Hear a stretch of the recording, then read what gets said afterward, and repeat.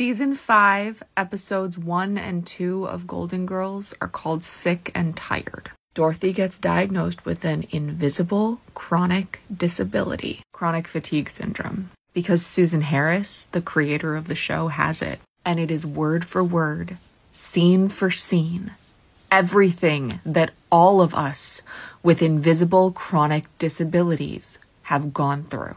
I was almost in tears for 45 minutes. These episodes are a must-see. If you have Hulu, watch the entire thing. At the end of the episodes, this happens, and it is beyond cathartic. I can't believe it. I saw him first. Who is it? Where is it? It's Dr. Bud, the neurologist I saw in New York, the one who told me I was just getting old and to go see a psychiatrist. Dorothy, don't make a scene. Order without me.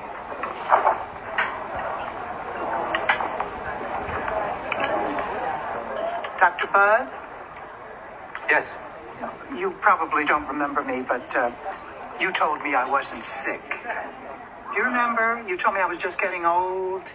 I'm sorry, I really don't. Remember, maybe you're getting old. That's a little joke.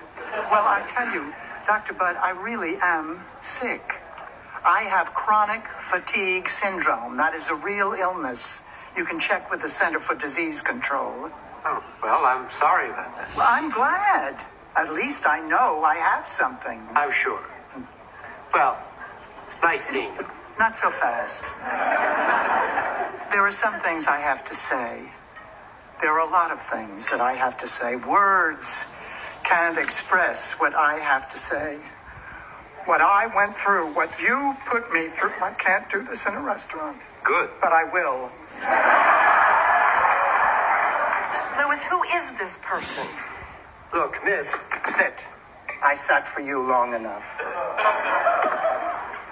Dr. Bud, I came to you sick and scared, and you dismissed me. You didn't have the answer, and instead of saying, I'm sorry, I don't know what's wrong with you, you made me feel crazy, like I had made it all up. You dismissed me. You made me feel like a child, a fool, a neurotic who was wasting your precious time. Is that your caring profession? Is that healing? No one deserves that kind of treatment, Dr. Bud. No one.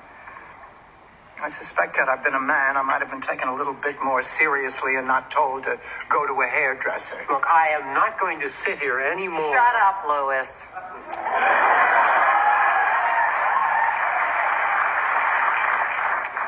I don't know where you doctors lose your humanity, but you lose it. You know, if all of you at the beginning of your careers could get very sick and very scared for a while, you'd probably learn more from that than anything else. You'd better start listening to your patients. They need to be heard. They need caring. They need compassion. They need attending to. You know, someday, Dr. Bud, you're going to be on the other side of the table. And as angry as I am, and as angry as I always will be, I still wish you a better doctor than you were to me. 1989. And I think that might be the last time we had an episode on television about invisible disabilities. Right now, POTS should be all over TV because it is the newest invisible disability to really be taken seriously. Celiac disease, fibromyalgia, Ehlers-Danlos, the list goes on and on. This is without a doubt one of the most powerful episodes of television I have ever seen in my life. And I think it needs to be a required viewing in medical school. If I didn't have social media, if I didn't have TikTok having told me that maybe you have POTS, watching that would have got me to look up chronic fatigue syndrome. And sooner or later, I would have landed on POTS, which is what I have. I can't imagine the amount of people who watched that episode and felt seen for the first time, but I know the number is astronomically high. As I said before, there are more scenes in this episode that made me scream and cry for joy, and I would love to share them if you want to see them. But if you have Hulu and can watch the whole episode, even if you never watch Golden Girls again in your life, watch this episode. I've never seen anything like it. Short Cast Club